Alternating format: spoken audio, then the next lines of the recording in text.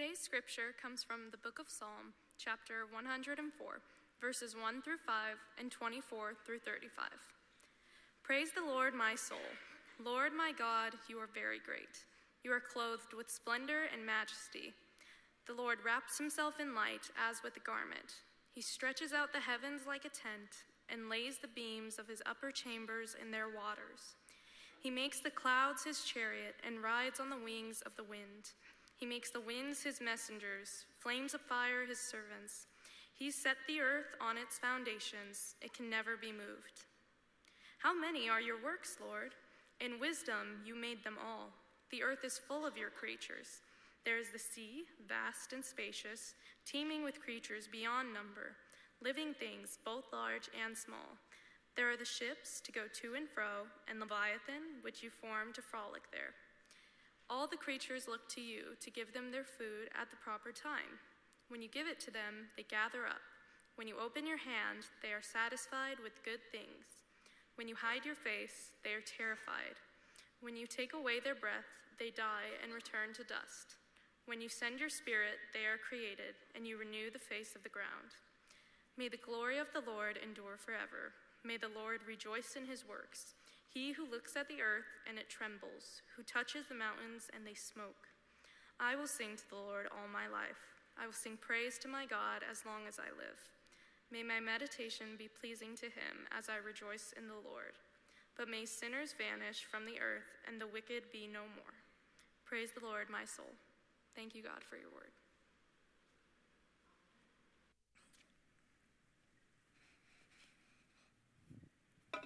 So good morning, Faith Westwood. And welcome. And welcome to those who are on site as well as those who are online. It is such a privilege and a joy to be with you today. Now, first, I want to say thank you. I want to say thank you to those who participated in the Lord Prepare Me Stewardship Campaign for 2024. Thank you to those who filled out a pledge or a faith commitment for the very first time. Thank you to those who maintained your pledge or faith commitment, and thank you to those who stepped up in faith. Now, if you have not yet filled out a faith commitment, we invite you to do so by Monday, November 13th, yet please know that we're going to continue to take them at any time, right? And there are extras in the pews again, and for those online, you certainly may use the Sunday links to fill out the online form. Now, as we prepare for Thanksgiving this month, we enter into a series to focus on ThanksLiving, focusing on Psalm 104, 105, and 106, respectively, and then a special helping of Psalm 34 for Thanksgiving Eve. Now, too often the Psalms are featured in calls to worship, or they're used as part of worship in prayers. Yet in this ThanksLiving series, we are allowing these Psalms to teach us important lessons about thanksgiving, gratitude, and praise. So please follow along as we explore God's Word today. The page number for our Pew Bibles is listed on the screen. Feel free to bring your own personal Bibles or use a Bible app on your mobile devices. Would you please join me in prayer? Almighty God, open our ears that we may hear your word. Open our eyes that we may see your glory in our midst, and open our hearts that we might know your Spirit's presence with us in these moments. In the name of Jesus Christ, we pray. Amen. Thank you. These are two very simple words, but they can certainly make a world of difference. This weekend, we say thank you to our veterans. Thank you to those who have filled Thanksgiving bags for meals. But I wonder, how many times do you intentionally say the words, thank you, to those around you, those who serve you, and even to God who created you?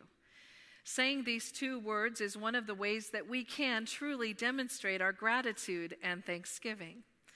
Now, the word thanksgiving is defined as an expression of gratitude, especially to God, while ThanksLiving is a more modern invention, remembering that expressions of gratitude can be pursued as a lifestyle. So as we focus on our psalm today, we can glean some very helpful trivia pieces as well as some historical context. Both Psalm 103 and 104 begin and end with the phrase, "Praise the Lord, my soul." And only these two psalms have this exact phrase at the beginning and the end. Now, a favorite and traditional approach by biblical experts has been to interpret Psalm 104 as a poetic version of Genesis 1. If you read the entire psalm, you will be able to grasp this concept even more. And one more piece of trivia, since we are not reading the whole thing today, Psalm 104, verse 14, just happens to be very special to my agriculture-minded oldest daughter who's here this weekend. He makes grass grow for the cattle and plants for people to cultivate, bringing forth food from the earth. This was so appropriate as our family was harvesting corn yesterday in Stanton County. Now, Psalm 104 reveals so many great descriptive verses of the Lord's splendor and majesty in creation. And in a few moments, we're going to seize the opportunity to ponder, how do we celebrate ThanksLiving for all of God's mighty works? Again, the psalmist begins with the words, "Praise the Lord, my soul." God's people are invited to praise God as the one who created the earth and stands above and beyond as creation's eternal being. The psalmist continues with, "God is very great. God is clothed with splendor and majesty, and he is worthy of our honor and our praise." The psalmist declares what he has experienced through these descriptions of God's mighty acts in creation. In addition to some of the earlier Psalms, scholars say that there are also some nods to the mythology of the Babylonians and the Canaanite neighbors, personifying God, who makes the clouds his chariot, rides on the wings of the wind. He makes the wind his messengers, flames of fire his servants. In these verses 3 and 4, the psalmist reminds the reader that God's mighty acts are from the very beginning of creation. And verse 5 reveals to us, God set earth on its foundations and it can never be moved. We're going to talk about this order and structure in a few moments. And then in verse 24, so we're going to jump ahead and go to the end of the psalm, the psalmist proclaims, "How many are your works, Lord? In wisdom you made them all. The earth is full of your creatures. There are creatures on the land, there are creatures on the sea. The sea is so vast and spacious, with large creatures and small creatures beyond number, and even the Leviathan that we would say is an extra large creature. And what do these creatures look to? All creatures look to God to give them food at their proper time. And when that food is given, what do? They gather it up. And when God opens his hand, they are satisfied with good things. Yet in verse 29, we're reminded of the vulnerability of these creatures. When God's face is hidden from them, they are what? Terrified. They're terrified. Because they know that when their breath is taken away, they die and they return to the dust. Again, these images return the readers and the hearers to the origin stories in Genesis, as the Spirit was present in creation from the very beginning. Verse 30 reminds us, when you send your Spirit, they are created, and you renew the face of the ground. The Spirit is the source of breath and life. In Hebrew, that Spirit is ruach. That's a big word, isn't it? Ruach. And all we have to do is to take a deep breath. So do that with me. Take a deep breath in and out. All we have to do is breathe in and out, and we recognize how important that breath of life is for us. And then the psalmist concludes this psalm. We hear words of blessing. May the glory of the Lord endure forever, that God may rejoice in his works. The psalmist desires for God's glory and praise to endure forever into eternity. And then we also hear words of response. I will sing to the Lord all my life. I will sing praise to my God as long as I live. As God's glory and praise endure into eternity, the psalmist desires to be filled with that special kind of praise until that very last breath. In verse 34, we hear words of request. May my meditation be pleasing to him as I rejoice in the Lord. We hear these words or similar ones in other psalms, and the psalmists always want their thoughts and their praise to be focused on who? On the Lord God Almighty. Verse 35 gives words of humble warning. In the entirety of the psalm, verse 35 feels out of place, doesn't it? It may seem out of place for this context of Psalm 104. Yet again, the psalmist is keenly aware that humanity is often out of touch with the Lord. So imagine if the sinners would vanish from the earth and the wicked would be no more. It's a big warning, isn't it? It's a big request. But there wouldn't be very many people left, would there?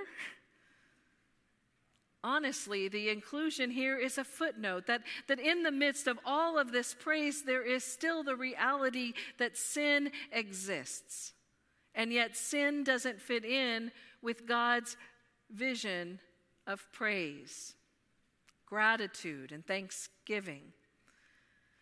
And then we hear those words of echo at the end, praise the Lord, my soul.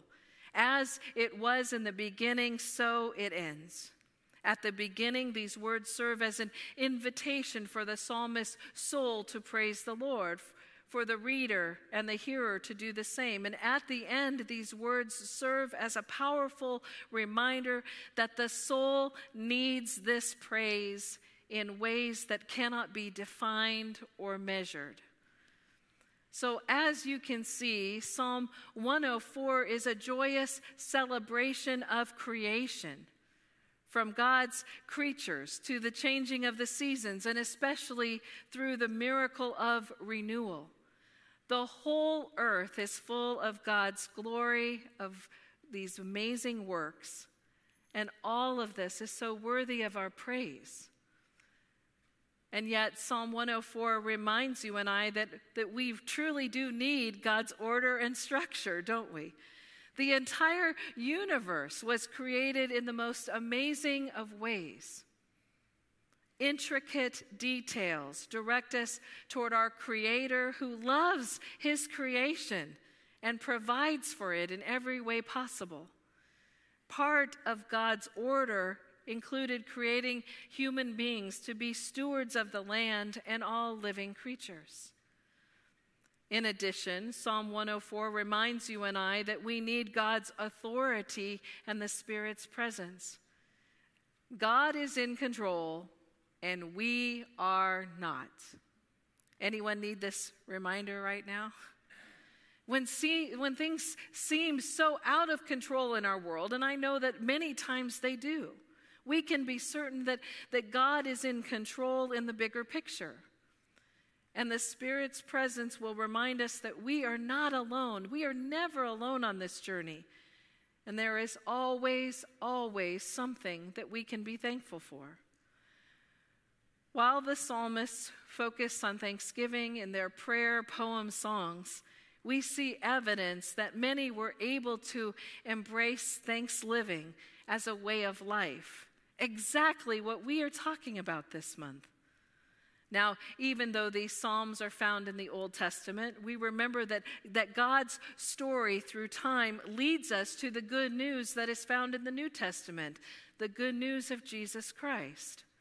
Jesus himself quoted many of these psalms, indicating his religious and spiritual background as a Jew. Jesus also modeled for his disciples and the crowds what it meant to look up and to give thanks to God with prayer and with thanksgiving. In essence, we could say that Jesus was the first person to perfectly model ThanksLiving as he ushered in God's kingdom and reign. So on this side of the cross, we praise God for the firstborn of all creation, Jesus Christ. We praise God for the gift of breath and life.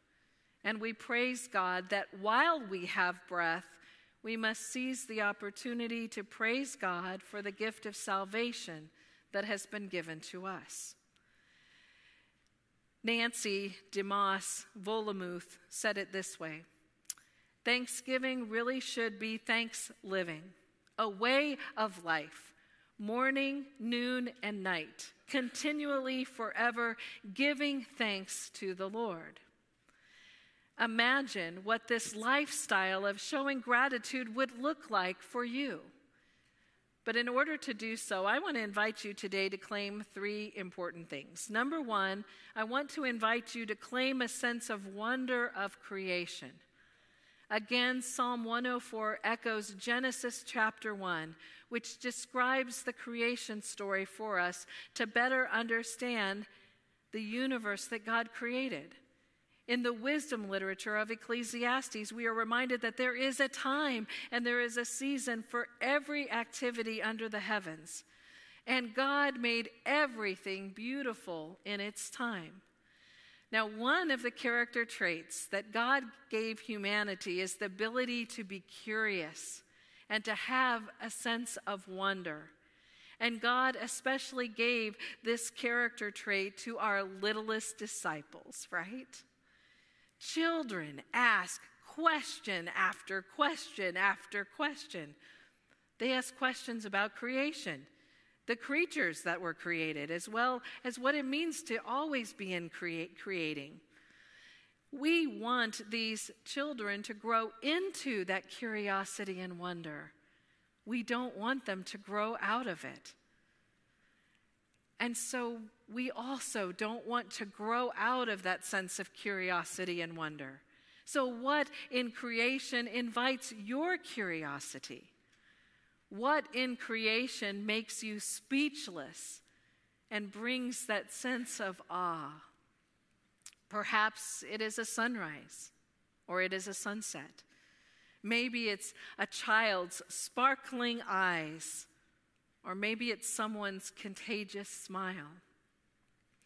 Open yourself to that sense of wonder and awe each day. Number 2, I want to invite you to claim an abundance mentality versus a scarcity mentality. There are so many other passages in the Bible that echo what we hear in Psalm 104 about God providing food for his creatures. So we need to remember that God is a God of abundance, not scarcity. Now, humanity tends to dwell on not having enough. Yet God provides richly, time and time again. Jesus himself noted to his disciples and crowds that if God cares about sparrows, and if God can clothe the flowers of the field, then no one should worry about their needs being met. I want you to think about a time that God provided for your needs that were met in a very unexpected way. I remember my first semester of seminary. It was fall of 2002. I was a part-time youth minister at the church where I was serving, and things were very financially tight for our family of 4. And as I was going to my office one day, I saw that there was a sack there, and it was filled with ramen noodles. And I thought, my office door is not the food pantry. What's going on here? And then someone said, a little bird heard that maybe you need some help right now. Someone had placed that so that when I went to school, I would be able to provide myself with some meals that week. I have to tell you, those were the best tasting ramen noodles ever. And then when I was appointed to serve as a student pastor just a few months later, I was worried about what I was going to wear. After all, I'd been a youth director for 8.5 years. What was I going to wear serving a church? Actually serving 2 churches. And the clothing pantry at the church had just received some women's suits in my size. You know, I learned very quickly that it was certainly true that we cannot ever outgive God. Amen? Think about when you are most tempted to have a scarcity mentality versus an abundance mentality. Think about those stories about when God provided to remind you that God is great all the time, and all the time, God is great. And number 3, I want to invite you to claim an attitude of gratitude for every day. For generations, Christians have been called to celebrate Thanksgiving and yet also to embrace some ThanksLiving in their everyday lives. In fact, gratitude is at the heart of the Christian community. So I want you to think about your circle of influence, all right? I want you to think about your family. I want you to think about your friends. I want you to think about church family members. I want you to think about your neighbors. And I also want you to think about even your colleagues. And I want you to imagine gratitude starting with you and rippling out into each one of those circles of influence. Even in the face of struggles and difficult seasons in life, the practice of gratitude allows us to have a very important perspective, doesn't it? But let's admit that sometimes ThanksLiving is more easily caught than taught. So traditions and rituals help us to develop a lifestyle of gratitude. What traditions and rituals do you embrace around Thanksgiving that help you to shape your attitude of gratitude? For example, some people may put their trees up early. They may decorate them with words of thanksgiving or even a cornucopia of fall goodness. Friendsgiving is a modern invention, but it allows people to celebrate those close friendships in their lives. And it isn't the hallmark holiday of the year, yet sharing expressions of thanksgiving at Thanksgiving time can mean a lot, especially to those special people in your life. I want you to think about 1 or 2 things that you can do to develop a ThanksLiving lifestyle this week that shows that you are thankful, grateful, and blessed. And keep meditating on Psalm 104 that invites us to celebrate that the whole earth is full of the glory of God's mighty works. And always remember that God's glory endures forever and is worthy of our lifelong praise. Praise the Lord, my soul. Praise the Lord. Amen. Let's join together in prayer.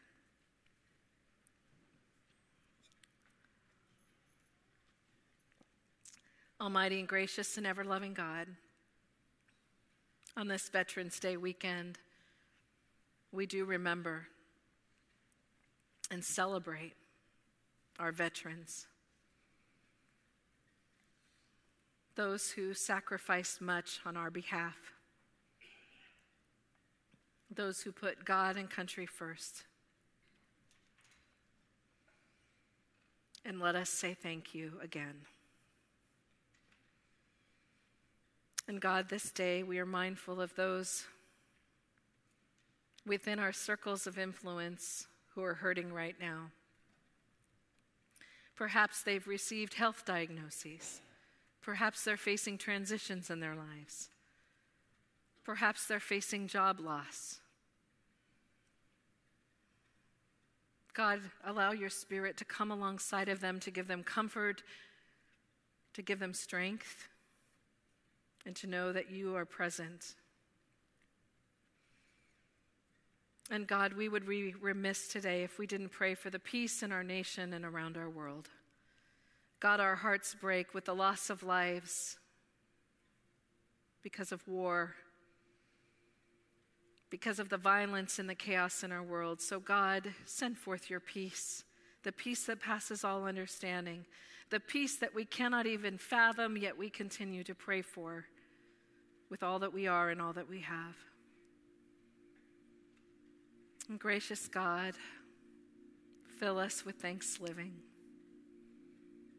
with praise and gratitude in our hearts, that we may develop a lifestyle this month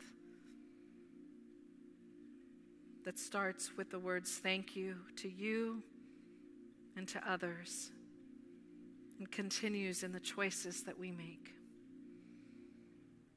We pray this in the name of Jesus Christ, our Lord and Savior, who taught his disciples a family prayer saying, Our Father, who art in heaven, hallowed be thy name.